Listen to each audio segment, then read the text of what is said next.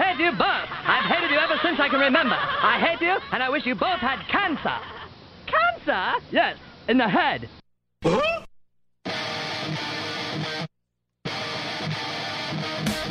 I'm as mad as hell, and I'm not going to take this anymore! Pay no attention to that man behind the curtain! Are you telling me you built a time machine? Out of a DeLorean? This is the Stupid Cancer Show. Uh-oh. Sounds like somebody's got a case of the Mondays.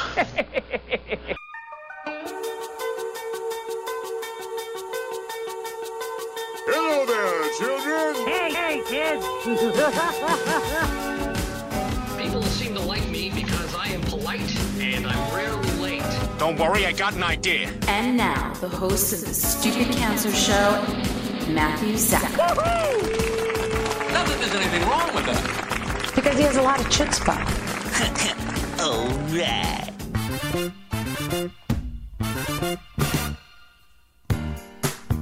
Hello and welcome to episode 384 of the Stupid Cancer Show, the voice of young adult cancer. I'm your host, Matthew Zachary, a proud 20-year brain cancer survivor, coming to you now from the chemo deck, our fabulous studio in downtown Manhattan.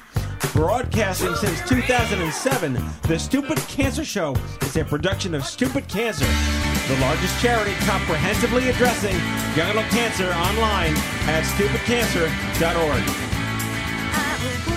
I'm Kenny Kane, co-founder of Stupid Cancer, welcoming all of our first-time and returning listeners. Never miss an episode by subscribing to the podcast on iTunes and following us on SoundCloud. It is not okay that 72,000 young adults are diagnosed with cancer each and every year. So, got cancer under 40? Sucks, huh?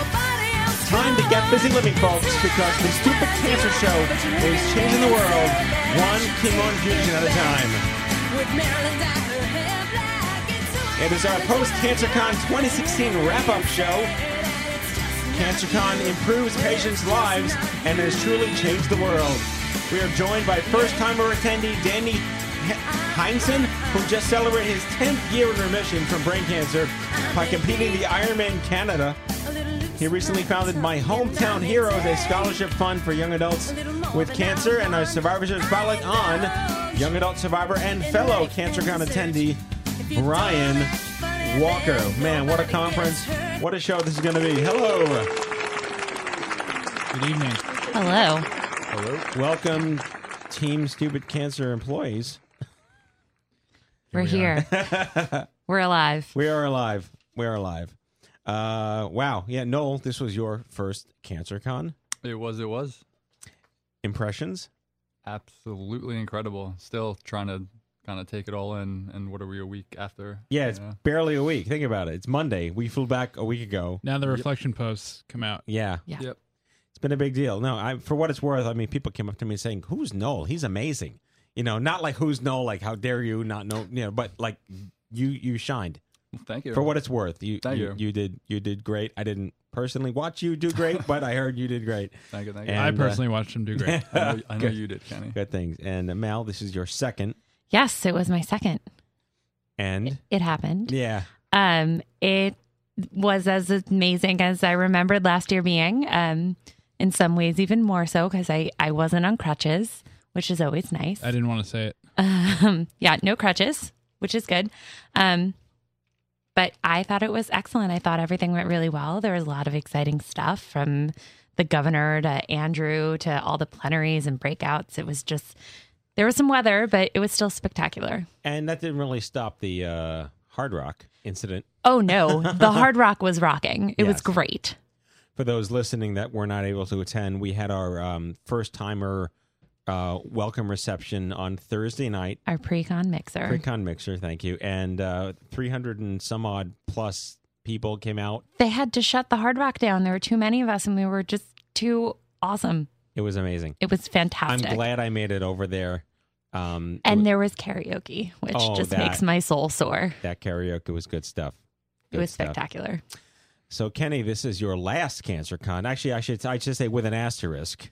your last CancerCon as an employee That of is Stupid true. Cancer. You will be back next year because you are staying in our universe. I am. But formal mic drop announcement yesterday on social. Kenny announced his 6.5-year bromance tenure with me here at Stupid Cancer is coming to a close. Tears were shed. Yes, it was difficult, and I hate you for making me cry in front of my wife and children. But at the end of the day, we are very happy for you, and you found your true calling, men's testicles. Yep. You know, it's been a secret passion of mine for a long time. Ever since your dad wanged his. Oh, God. Yeah, so I'll be moving to Austin at the end of the month and taking the role of executive director of the Testicular Cancer Foundation online at testicularcancer.org. And what do they do?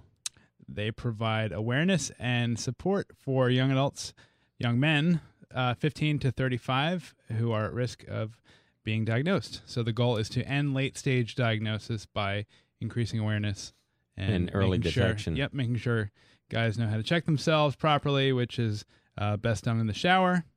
And I'm looking forward to expanding and growing the organization. And living in a city where your house will cost less than your apartment to rent. Yes, this is also true. There is a cost of living adjustment that in is your benefit. That is overwhelmingly amazing. Yeah. Well, we're very happy for you. You did build an empire. You're clearly not going away, and we know that. And ever since you adopted my children as your godfather, my wife will never let you truly go away either. Exactly. So you're at her mercy, not mine, which is much worse than my mercy. Right, well, I'm aware of that. Yeah. So, yeah, that's a big news drop right there. But let's talk about the road trip, your final road trip. It was. Until it comes to Austin next year. Right. It was great. We stepped into... personally, what was our 50th state each, which was Alaska. John has been to Hawaii. I've been to Hawaii and Florida. So Hawaii and Florida are technically the only states that the road trip hadn't been in. But it was great to be able to spread the word of Stupid Cancer in all 50 states, since I had gone to Hawaii over the summer last year and spoke at their first ever Young Adult Cancer Conference, and had a great turnout. Anchorage came out in force. It's amazing. I think it speaks to the fact that support is desperately needed in places where it's got the least. And I think Anchorage is definitely an example of that versus Chicago, which was not the best turnout. But again, just the difference in major city versus smaller city. And there's so much work still to be done. Yeah, I look at the vehicles you've driven over the past 5 years. You went from a Beetle Turbo, yep, to a Chevy Volt. That's right. To a Dodge Charger. Yep. To a sort of flaccid by comparison Chevy Tahoe. Well, that was the LTZ. Yeah. Oh, it was. So you had the V8. It boogied. Okay. And to a Camaro SS hyperdrive Star Trek vehicle. It was great. I actually split a pair of jeans getting into it. And then 30 miles down the road, there was a Levi's store, which was excellent. So serendipity there.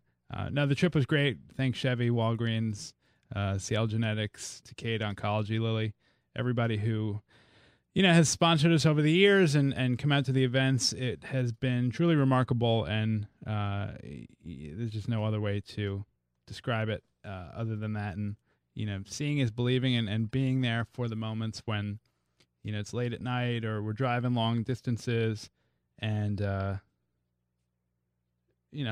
it's great to be able to see people in their home turf and then see them again at CancerCon, because that's one of the other benefits. Everybody is so excited that they're going to CancerCon, and then we stop in their hometown, and it's just this whole month of a lot of fun. That was a big deal, and we threw up all the webisodes and the mashup on Vimeo, vimeo.com/stupidcancer. There's a whole channel just for the road trip this year, and we're very excited. John Sabier, special shout out to your buddy there. Yep. And did a great job. Really good stuff. He did. And the CancerCon video, also which John crunched on site, which was astounding. Made me cry. It was totally amazing. It's better every year. It wasn't better because that implies it wasn't good last year. It was it got so differently engaging and amazing. It was a new level. And it was very different. So you can check that out also at vimeo.com/stupidcancer. We also mic dropped the CancerCon 2017, will also be in Denver the same weekend at the Sheraton downtown Denver. And the cancercon.org website will very soon be updated to reflect that. There will be a new newsletter. Sign up to get alerts on what's going on and to connect on social. Really exciting stuff. Amazing. So, Mallory, your immediate takeaways, having done 2 of these now. I'm still processing. Yeah. I don't think I'll ever be done processing, but I think all in all, it was an incredibly successful weekend and things were spectacular, and that good things happen when you put 600 people in a room. It was a big deal. Yeah. Well, congrats to all, and thanks for those who came. And we will be throwing up some Enduring Media on the web later this month. For those who couldn't attend, can actually watch some of the workshops and sessions that were done. And we hope to do the entire conference, at least the public parts of the entire conference, for next year. Excellent. So that no one misses out on what they need to learn and experience, and make it available to everyone. So with that, let's get our first guest, a CancerCon attendee, Bryan Walker. In our Survivor Spotlight, Bryan Walker, first-time CancerCon attendee, 26-year-old stage 3B Hodgkin's lymphoma survivor who started to understand the positives and the negatives. We're really excited to have him on the show. Please welcome the one and only Bryan Walker. Hello, sir. Ooh, thank you. Where are you calling in from? Pensacola, Florida. So basically the opposite of the weather you had in Denver at CancerCon. Yes, sir. Complete 85-degree weather, no snow. Had you ever seen snow before? Yeah. Once or twice, not a lot. Got it. Yeah, always a surprise for the southern folks to come out to Denver when it snows. So we're happy to introduce you to weather. Well, thank you. I got to tell you, I was really excited to read your post. You can never quite get used to the outpouring of what the hell just happened social media narratives from our attendees, but yours was amazing, and I was hoping we could learn more about your story. Stage 3B Hodgkin's lymphoma, 26 years old. That sucks. Yeah. Would you be, hopefully, you can share with us what your life was like prior to. Where were you in your life, and how did this all happen? How did you find out? Okay. Well, diagnosed at 25. I was living in Knoxville, Tennessee at the time, Gatlinburg, Tennessee. I was working for a distillery at that time, selling alcohol. I was misdiagnosed 2 different times by 2 different doctors as I had bronchitis, and then chronic bronchitis 2 months later. And finally, one night, my roommate just told me I had to go see somebody at the doctor. I had to go to the emergency room. Also, I was working in school, working on my master's at the time. I had just started school back working on my master's. So 11:30 at night on November 8th, my story started, and it has not ended since then. So I completely moved home to Birmingham, Alabama. That's where my mother and father were living. I moved there for a year, where I started treatments in December to May 17th, which actually be this coming Friday. May 13th, I apologize, will be my 1 year post-chemo. So I am excited to get to that date. I didn't think I was going to see that at one point in time. So how long was it between your being told you actually have cancer and when your treatment started? About 1 month. The reason why is UAB requires you to have a certain percentage confirmation of cancer. So I was at the 89% Hodgkin's lymphoma. I needed to be at the 92%, if I'm not mistaken, diagnosed 100%, 92% Hodgkin's lymphoma before they would accept me. So it took I had to do 2 different sets of biopsies just to ensure that everything was done properly and I could get in. So you know this from attending the conference and by just being in the club that no one wants to belong to, that fertility is a key issue in our demographic that tends to get ignored. Was that brought to your attention? Yes, it was, and it was brought in very quickly.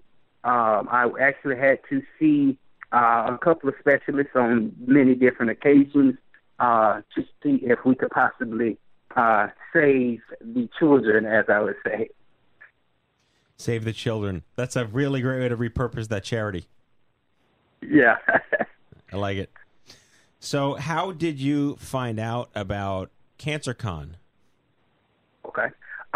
My patient navigator at UAB, they give everyone a patient navigator. And actually last year, going through chemo, I came last year. She was the one that told me, like, hey, you really need to get out of the house. This would be a wonderful event for you to go. And I started doing some research, and I ended up finding about stupid cancer and the wonderful things y'all are doing.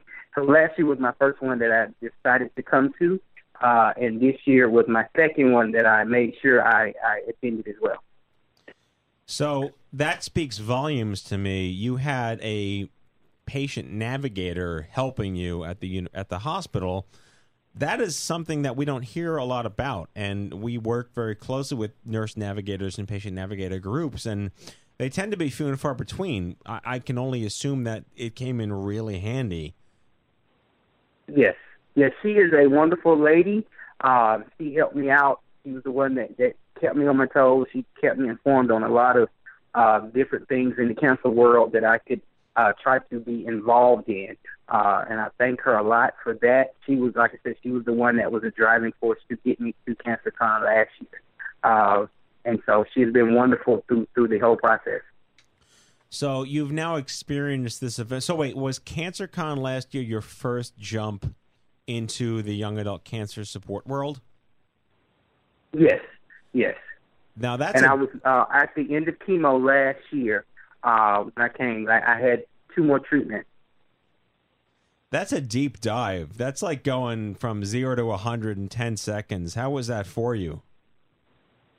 Very emotional. I had to leave a couple of sessions because I had to gather myself. I really was thankful that I was able to be exposed to it because it helped save my life, and it introduced a couple of friends of mine who I'm really close to now. So, returning champion for this year, you had a whole year to plan and prepare yourself for another highly emotional engagement. What was your experience like this year, and how did it differ? Well, last year I was going through as a cancer patient, so I did not, I was at that stage in my life. This year I wanted to come back and to solidify everything that I learned last year, just to ensure that I was still doing the correct things almost. And also I wanted to come. I had a couple of friends of mine who were going through the cancer world as well, whose first time was this time, and I got them to come along with me. So it was a fun experience to bring more people into it. This year was a little bit different because I got to see things from the outside. So I felt like I was more of a mentor than an actual patient this year. So that was kind of interesting. So would you be willing to share with us some of your high points? I mean, they were probably all high points, but what were some of your favorite things that happened this year? And you can say karaoke because that's everyone's answer. Yes. Karaoke was amazing. We didn't get to do the baseball game this year, but that's okay. Karaoke was amazing. 2 breakout sessions that I absolutely loved. That the reason why I decided to come back was the Just for Guys hour-long meeting that we had with those, and then also the one of the speaking, learning how to give your message away. I can't think of the name of it, but that one was amazing as well. So again, and for those again that weren't able to attend, we typically have a game with the Rockies, but it snowed and the Rockies canceled the game. So we got our money back, which is good, but it was just another great experience that could have made it even cooler. But again, karaoke won the conference to begin with, so we can own that.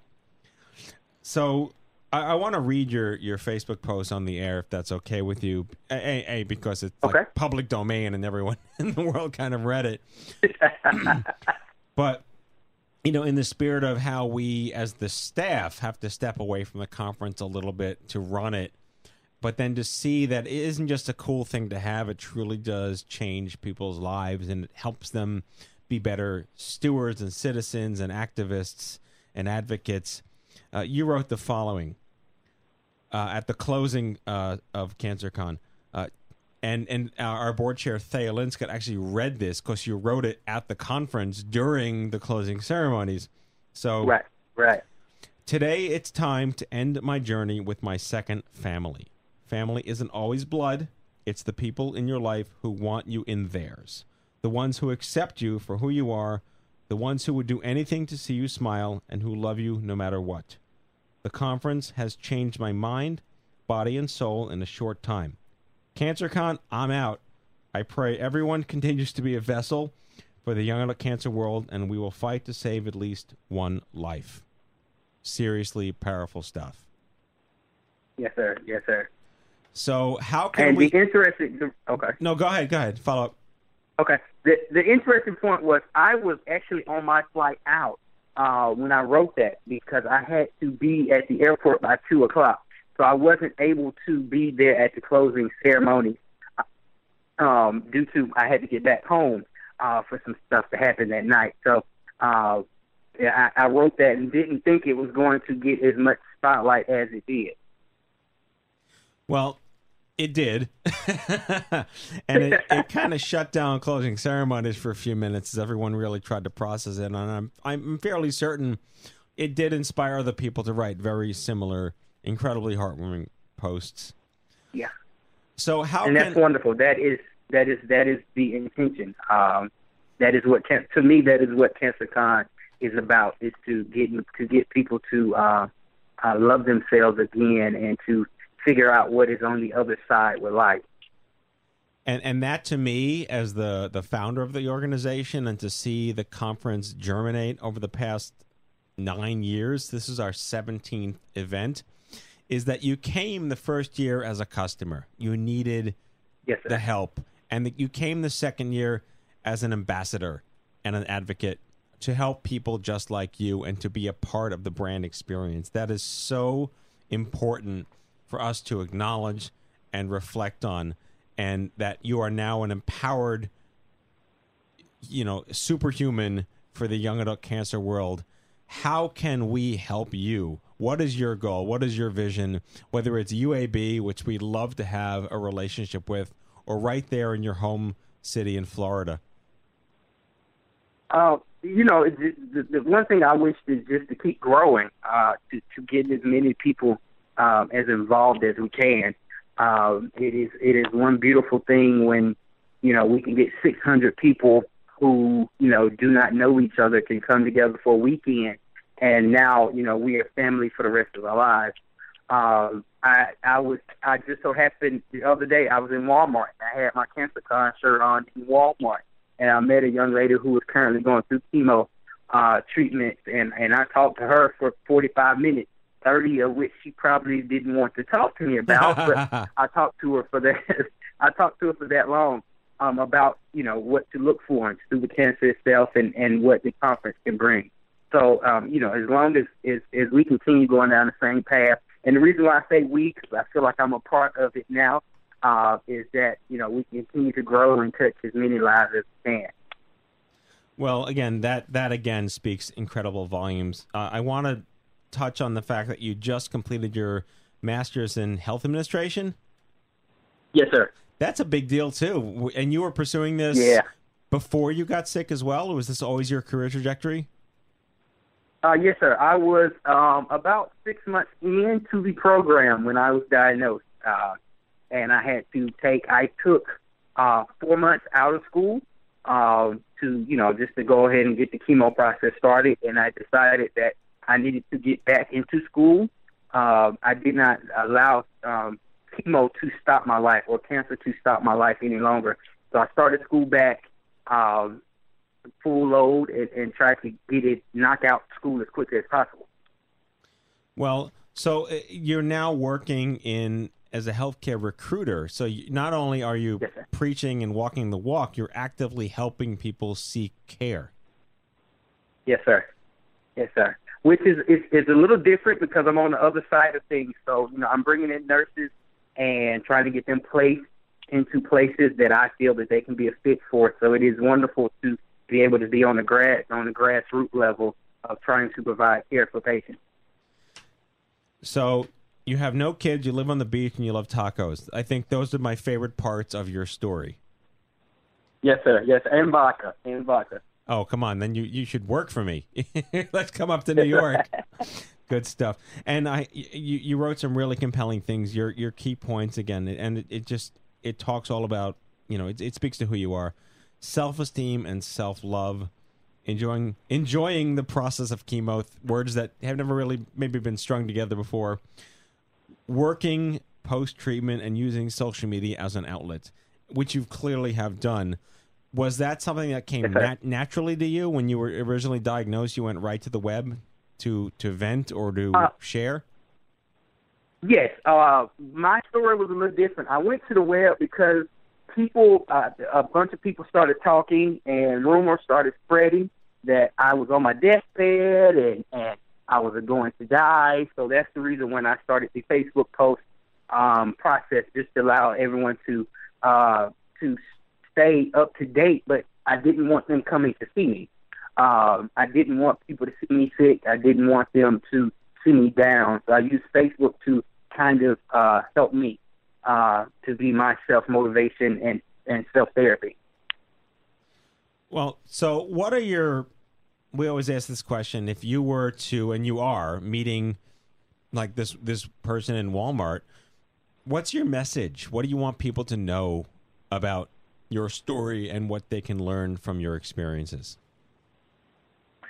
Two things. I always tell people, especially the ones that are going through the process, is to enjoy the process. And everyone always looks at me a little weird when I say that.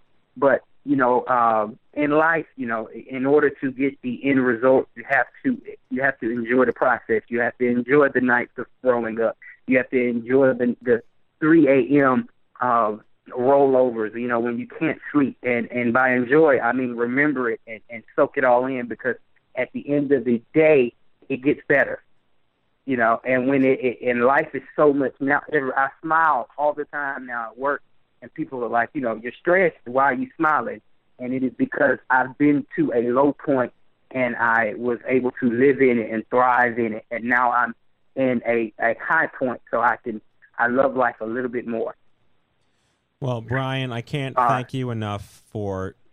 This is just an emotional outpouring of humanity. It's been amazing, and I really hope we get to see you again next year at CancerCon. I can only imagine you're definitely coming back, and we want to work with you to empower your community. I would love to have Mallory connect with you, and let's get UAB on our roadmap so we can get more patients to come out from the South.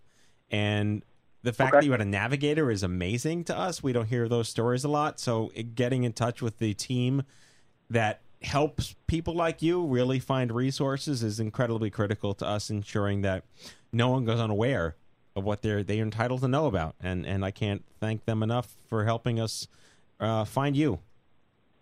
Yes, sir. Yes, sir. Well, thank you so much, and I'll definitely be in contact so we can get that information out. All right, Bryan Walker, 26-year-old stage 3B Hodgkin's lymphoma survivor. No kids, lives on the beach, loves tacos. CancerCon, returning champion, and we'll see you next year at 2017. Bryan Walker, thank you. Thank you. Okay, Mal, and now the news. Hello, I'm Kent Brockman, and this is Eye on Cancer. Just the facts, ma'am.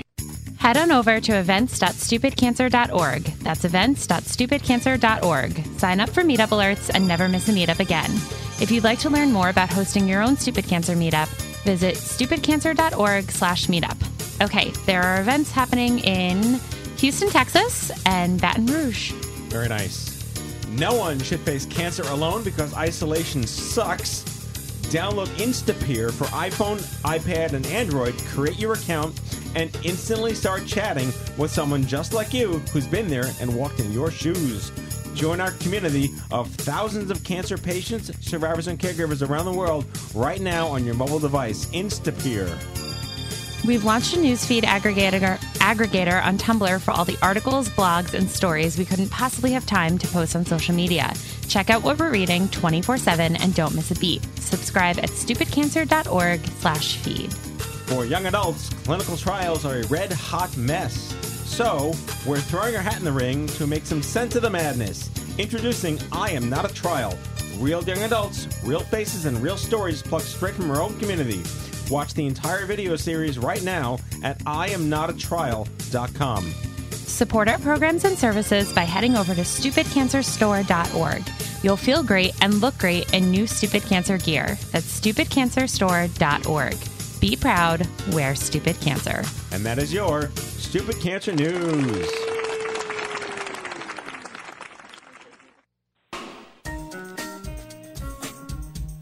In our main segment, Danny Heinsohn celebrated his 10th year of remission from brain cancer by competing in Ironman Canada, just what I did, and founded My Hometown Heroes, a scholarship fund for young adult cancer survivors. Heinsohn is an endurance athlete, sports business professional, keynote speaker, sales coach, author, and philanthropist, and first-time CancerCon attendee. He wrote an extraordinary recap on LinkedIn, and he's joining us right now here on the Stupid Cancer Show. Please welcome Danny Heinsohn. Hello, Danny. Thank you for joining us. Yes, so this is amazing, and this whole show is our sort of our what the hell just happened in Denver recap, show, and we typically are aware of the post social media phenomenon of what the hell just happened to me. Everything's different and wonderful, but I don't think we can ever really be prepared at the outpouring of content that spills out to the internet afterwards. And your LinkedIn was just amazing, and it caught our eye, and we just had to get you on the show to talk about your life. I'm always partial to brain cancer folks. That's my camp right there. And your LinkedIn profile in and of itself is so much more than just cancer survivor. There's so much we want to talk about right now with you, but I was hoping you could just talk about, diagnosed at 23. I was diagnosed at 21. Kind of sucks. What were you doing at the time? Prior to diagnosis? Yes. I was a college student. I was getting prepared to graduate, and I was going to be going on a 2.5-month backpacking trip with my best friends. And, I had built my resume. This is like in the late 90s, and had aspirations to become an electrical engineer. And then about 8 days before college graduation, woke up with a headache, just like we all talk about being a young adult. At the age of 23, we're indestructible. So, okay, this thing's going to blow over the next morning. And so Monday morning I wake up, I still have a headache, not really thinking too much about it. I take the last final of my undergraduate career. Tuesday evening I'm running the base pass in a softball game, and it just feels like there's this river rock just pounding in my head. So the next day, this is like a week before I'm supposed to leave for Europe. So the next day I schedule a couple appointments, get a couple second opinions, and I'm told, it's, stress of finals, anxiety to graduate, and you're excited to go to Europe. So here's prescriptions, call us back, the routine. Saturday was actually the best I felt all week. Sunday I graduated. Headaches were still lingering. Monday morning I wake up. Headaches are worse than ever. So my dad takes me to the ER room, and after 2.5 hours of testing, I meet my dad in the waiting room, and he says, stands up, and it says, it doesn't look like you're going to Europe. Doctors think you have a tumor. That's when it all began. That is when it all began. I should clarify that you are actually 16 years cancer-free, but you celebrated 10 years, obviously math, in 2010. I want to talk about how, and we touched on this with the environment panel, and we can talk about your takeaways from the conference. Cancer doesn't discriminate regardless of how healthy you are as a young adult or your behavior. And, there's really no early detection or screenings for our cancers. And we've had, just the people in the peak of their lives in perfect health, and vegans and vegetarians on the show. Were you at all beyond the regular anger of what the hell is this? Just like, I did everything right. Why? Mm-hmm. You know, in retrospect, in hindsight, like looking back, I actually published a book in 2014 about, 4 different aspects of, why I might have gotten cancer. Was it the water? Was it the food? Was it the cafeteria food? All the, the fruit cocktails saturated in corn syrup? Was it the lifestyle? I wasn't a smoker, but back in the late 1990s in the state of Nevada, you're allowed to smoke in nightclubs and everything. So, maybe that was part of it, or maybe it was partially genetics as well. So, I've listened to past Stupid Cancer podcasts, and, the questions always come up that, everything is going right. And you're absolutely right. Cancer doesn't discriminate, who it afflicts. And it was just a shock to our entire family as it was to me. And, at that age, it's just like, you want to live your life, but then it's like, oh crap, I got something going on. And with my case in particular, I had primary central nervous system lymphoma, a type of cancer that originates in the brain with a median survival rate of 5 years or so. It was told at the time, but nobody ever mentioned that lymphoma was cancer. So after 3 craniotomies, removal of a racquetball-sized tumor, massive seizure complications, losing my ability to write, to type on a keyboard, play musical instruments, finally have the 3rd craniotomy, and I go to see my oncologist here in Reno, and I go, so what is that, cancer? And he just takes a couple steps back, and he nods his head. It's like, oh, okay, so I got cancer, and I got brain cancer. I hope that answers your question. No, I think. Always a fun club to belong to. It's how do you mess with the grand noodle? And we were very open about it. It's not a contest, but it is the grand noodle, and it's kind of tough to manage that. And I'm sure you noticed we had a lot of brain cancer patients and survivors at the conference. It is one of the larger patient groups next to blood cancers and breast cancers that we get. And I mean, we look back at how blessed we are coming out as relatively unscathed as we may perceive to be. Can you shine a light on any long-term effects or that you've been dealing with? Yeah, I mean, especially the years that I came out of it, because of the seizure complications, it really massively affected my cognitive skills and ability to retain and to extract information. So when I was going through my year of chemotherapy, taking my neuropsychological exams, I tended to rank particularly high, like on the visual spacing, but in terms of like auditory and feedback, like us having a conversation, you asking me questions, it would be very, very difficult for me to process. And, after chemotherapy, so I graduated in 1999, Bachelor of Science in Electrical Engineering. At the time, it was like the hottest career on the market. So after chemotherapy and then, trying to recover, getting back into the swing of life and trying to get back into a career, the dot-com boom had busted and we were in a recession. So not only was I recovering from all the ramifications that come after cancer and then, post-traumatic stress disorder, but there were no jobs. The only way to get a job in my particular field was to have, 5 years of practical experience, and I had none. And I was obviously struggling from a cognitive standpoint. And it was an extremely isolating and lonely time. And I did make a couple connections and a couple really good friendships during my journey who were also cancer patients. And, unfortunately, they didn't make it, and it just infuriated me even more. Just like this sucks, man. I gotta, like you guys say, get busy living. It's like, and that was one of the toughest things, was getting busy living. Like, how do I get back into the swing of things? My degree is no longer relevant. And there are 2 things that actually kind of pulled me out of the abyss. And the first one was team and training for the Leukemia and Lymphoma Society. They raise millions of dollars every year for, by training for marathons, triathlons, so on and so forth. And I was an honored patient while I was going through my ordeal. And about 11 months after my last treatment, the cycling coach, he invited me to their kickoff party on a Wednesday because everybody had done all their training and raised all the money. He says, why don't you come on down to my shop and peck out a bike, and you can come ride with us around Lake Tahoe that day. Well, someone who mountain biked a lot in college, I had some base fitness, but obviously no condition to ride 72 miles around the Lake Tahoe basin. Right. But I got on that bike, and I've been going through this repetitive vicious cycle in my head.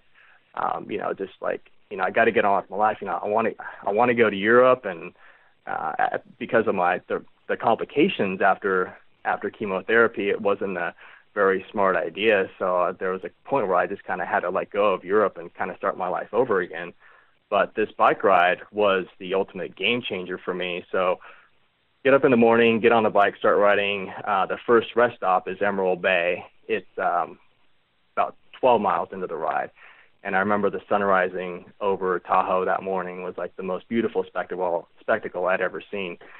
And I knew that something was special in store, this particular day.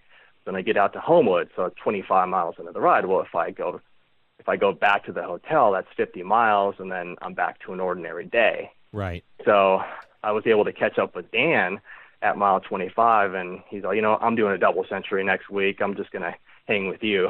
So we get to Kings Beach. We're about 40 miles into the ride, and I'd never run this far in my entire life, and I was completely just sapped out of energy. And we still had roughly 30 miles to go. Well, from Kings Beach to the next rest stop is Spooner Summit, about 800-foot climb. Get to the top of Spooner, and I'm really completely out of gas. And then we go down this hill, and I'm thinking, God, psychologically it's all downhill from here, but it's not. It's a series of rolling hills. And then finally we're about 5 miles to completing the revolution around the lake. And I'm like, damn, man, this is killing me. I just don't have anything left in the tank. But, he said, you know what, this is for you. We're gonna wait here as long as we need to for you to rest and recover. We're gonna finish this ride. So growing up in the Reno Tahoe area, going to camp as a kid, I always remember these tennis courts before finishing the drive around Lake Tahoe. And once I got to those tennis courts and I saw downtown South Tahoe, I knew I'd finished the ride, and I just erupted in this emotional tidal wave. And it was at that time when I finished that ride, I knew what my mission was, and is largely inspired by Lance Armstrong. He finished his tour in 1999, and when he finished the Tour de France, he says to the media, if you ever have a second chance in life to do anything, you have to go all the way. So I made it my mission the next year to actually join the team in training, to do all the fundraising. And that was really the cornerstone that really got me busy living. Again, it's amazing how we always like success stories, and you've clearly rapidly, rebuilt and regained your passion for everything you're doing. I love that you are a business guy in a sense. You work in talent management. You've done some sports relations, and you came to our event. You've known of Stupid Cancer for a while, but this is your first CancerCon. What was the catalyst? Because you did drive 1,100 miles from Reno to Denver to get there. Mm-hmm. Well, there was never, as I mentioned in my blog, there wasn't ever a community, back when I was going through my ordeal. And obviously the internet had come a long ways, from 2000 to 2010. And it still took me, even after 2010, I think I found you guys in 2011 until search engines were able to find you guys. And it was year 10 that I celebrated my 10th year remission, did Ironman Canada to start my foundation. So for me, it was actually reuniting with a family that I never had, a family that I wish I had back in 2000 when I finished chemotherapy, to help me navigate through the depression, the anxiety, someone to talk to. And, as you were diagnosed, a couple years before I was, and, it was your primary reason for starting Stupid Cancer was to help, unify this community. So for me, just reconnecting or just connecting with everybody was extremely humbling. And, coming from a business standpoint, before CancerCon, it's always about building business and everything. But, CancerCon, it's just like, boom, it's like you're like instant family. And, it just kind of like sucked me in. And like a lot of the connections that I made were with a lot of young adults who were just out of their treatment for a couple of years. And, it was just great to meet everybody. It was phenomenal. One of the most intriguing, I guess, anthropologic aspects of CancerCon for me is how the folks who've been out of it for 5-10 years wind up realizing here's a community that they didn't know they needed, and join us as activists without the direct emotional connection to needing help. Now you're not coming in as a customer of Stupid Cancer; you're coming in as an advocate for young adults, and you attended on behalf of people who needed you and needed to know that you were there for them. I just want to read in your LinkedIn post, you had 3 observations of your experience, and I want to talk about what your big takeaways were as literally jumping deep end of the pool, first-timer into our brand experience. That this is a group motivated by purpose and empowerment. We view setbacks as opportunities to grow and inspire, hands down. We are heavily influenced by musicians. Yes, we have a tremendous... The actual backbone of the brand was built on my personal experience meeting other young adult survivor musicians. Talk about a niche market there. And they helped me build the basis of this through arts and culture and personal expression. And, we want to have a talent show next year. That was the big call to action. It's like, I want to do this next year. So combining karaoke with a talent show is something that I think would just explode all of Denver, and we're very excited for that. And then finally, the vast majority of our community is millennials. I was excited to see that we did really skew a lot younger this year. I think our bell curve median fell to like maybe 25, which is the big deal for us. And that, you're right, corporations need to consider that we are an extremely active patient community that just needs to live our lives, and we want to get busy living, and that you're right, we don't mess around about any of this stuff, and we're fervent about that. What was your takeaway, if you would, and then if you would share with us some of the immediate points of your experience there? Yeah, obviously after cancer, you realize that life is short and you have to make the best of what you have. So going back to that first bullet point, it's having this infrastructure of support with CancerCon. It actually gives us a platform to express ourselves as survivors, and to express ourselves that, yeah, we do have a right to live our lives and to make the best with the time that we have. So I think that's just by default right there. With the musicians, music was actually what was the main crutch that got me through my time of chemotherapy. Incubus is one of my favorite bands. They came out with the album Make Yourself in 1999. It was kind of like my anthem going through the ordeal, and the album was called Make Yourself. And just with Andrew and yourself and Angel Reynoso, or Angel Ray of Light, just having those guys on stage, just all you guys are extremely talented, and music just touches the soul and inspires in ways that are so intangible, in ways that you can't describe. And that is a huge component, I think, to coping and healing, both during and after cancer. And obviously with the millennial generation, I haven't actually had to look for a job in the past 13 years. And I guess you and I kind of are on that borderline between millennial and what is our generation, like Gen X or something. Oh, I am in the Gen X is like 68 to 80. So I'm 74. I'm literally dead smack Gen X. Okay. Well, so I'm 76, so I'm right there with you. Yeah. So in our remaining couple of minutes, I want to talk about how you're choosing to give back now to the young adult cancer world by your new charity called My Hometown Heroes, which solves the obvious elephant in the room, which is debt from medical bills and how much it costs to ideally have your life saved, which is unethical and immoral, and it's the devil we got in this country. But talk to us about what motivated you to, to get that off the ground. Yeah, absolutely. Well, during my time with Leukemia Lymphoma Society for Team in Training, I had raised about $125,000 for LLS during that time of 6 years. And 2009, since I've been involved in the sports industry for all this time, a good friend of mine, his name is Bonner Paddock. He's the first person with cerebral palsy to ever summit Mount Kilimanjaro. And he made an announcement at the conference that year that he wanted to raise $1 million for kids with disabilities. Well, being 2009, the eve of my 10th year remission, I was like super inspired. So I was like, I don't know what I'm going to do, but I'm going to raise $10,000 for something. So a bunch of friends of mine got together, and one of them said, well, why don't you start a scholarship fund?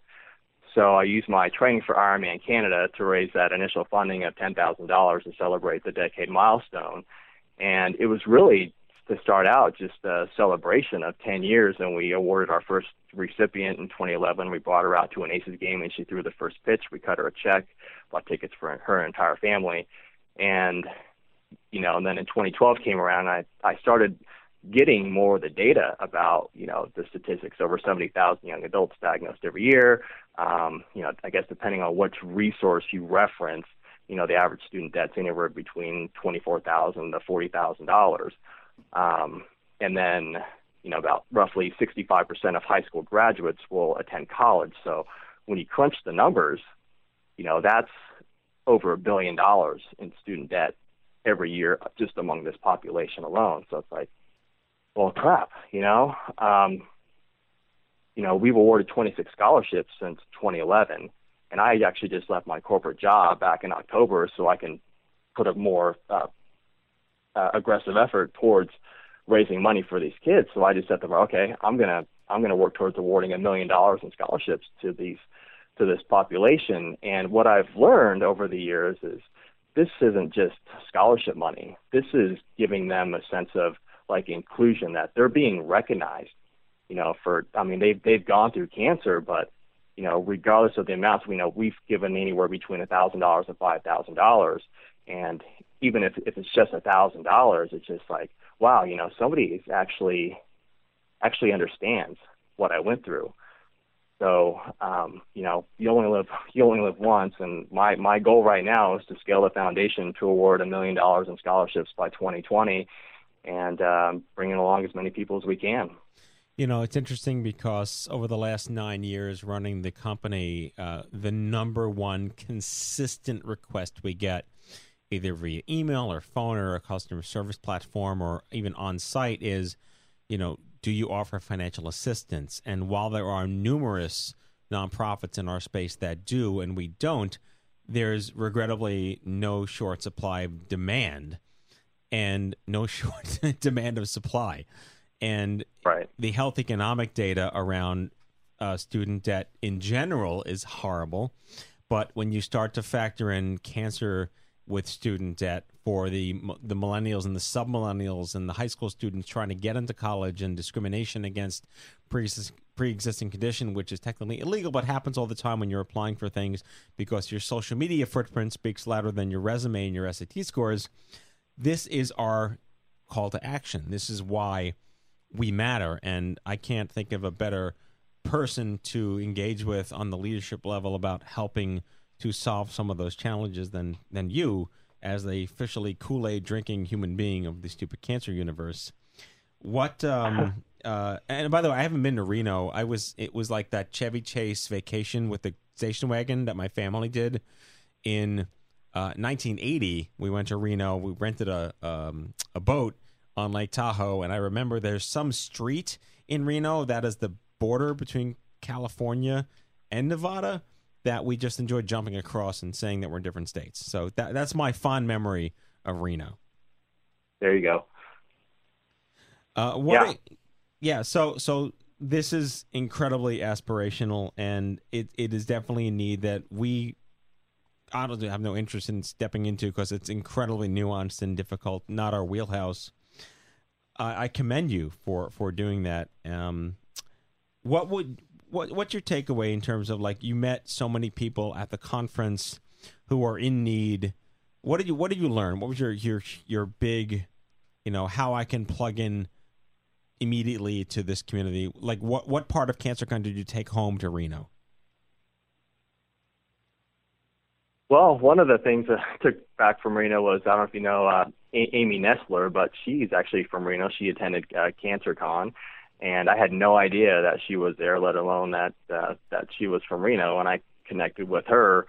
That's a good question. Because of my past experience in business development and corporate sponsorship, working with the New York Yankees, Baltimore Ravens, Under Armour, so on and so forth. I think I have a perspective from the professional level on, in working with these clients in the world of experiential marketing that, I can, maybe act as a mentor or, whatever I can do to kind of help these kids find opportunities, because my opportunity to get this corporate position really came from a passion, and that was music. So when I finished my year of chemotherapy, I got back into the gym. I started taking spinning classes, and I was like, this is awesome. I could play my own music. I can exercise. I can motivate people, and I get paid on top of it. So the first thing that I wanted to do when I finished chemotherapy was become a spinning instructor. Well, I guess the thing that I want to be able to share is to always follow your passion, because with this passion of music and this cycling, I met the owner of a startup company that I ended up working with for 13 years. And he's like, dude, man, you play kick-ass music. You should just take over this class. We had the same mutual favorite musicians. And he was just starting up his company. I was just about to move out of Reno. And he said, man, I need someone to help me out, to help grow the business. So that was like a huge opportunity for me, because I have an opportunity to work in an industry that I could work with my favorite artists. And I think the thing that we should encourage other young adult survivors is to always follow your passion, because no matter how crappy life gets, you can always go back to your passion, whether it's listening to music, and that'll help keep you grounded and inspired to keep going. Danny Heinsohn, 16-year brain cancer survivor from Reno, celebrated his 10-year remission in 2010 by running the Ironman Canada. No small feat, just a regular Thursday for all of us. Sure. Influential speaker, clearly a seasoned entrepreneur, podcaster, sales coach, philanthropist, new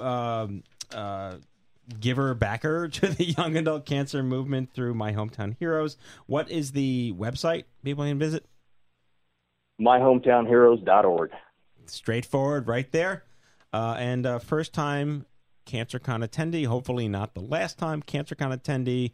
And I'm going to just crown you the Stupid Cancer King of Reno so we can build some community there with you.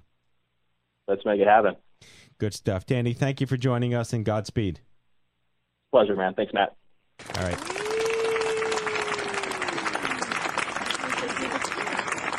All right, now it's time for our closing sequence. Prepare to activate. I hear there's rumors on the internets. You ever seen a grown man naked? And so, to all of you, a fond farewell.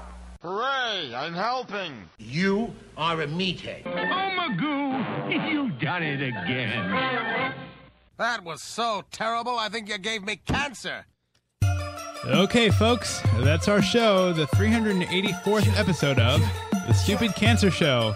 Never miss an episode by subscribing to the podcast on iTunes and following us on SoundCloud. I'd like to thank our guests, Bryan Walker and Danny Heinsohn for joining us. Broadcasting since 2007, the Stupid Cancer Show is a production of Stupid Cancer, the largest charity comprehensively addressing young adult cancer, online at stupidcancer.org. Coming to you from the chemo deck, and on behalf of my team here at the Stupid Cancer Show, we hope you had as much fun as we did poking a stick at Stupid Cancer. Thank you for listening, and we will see you back here on the next exciting podcast of the Stupid Cancer Show. Goodbye, folks. Cancer affects everyone, whatever the age. Now imagine you're 25.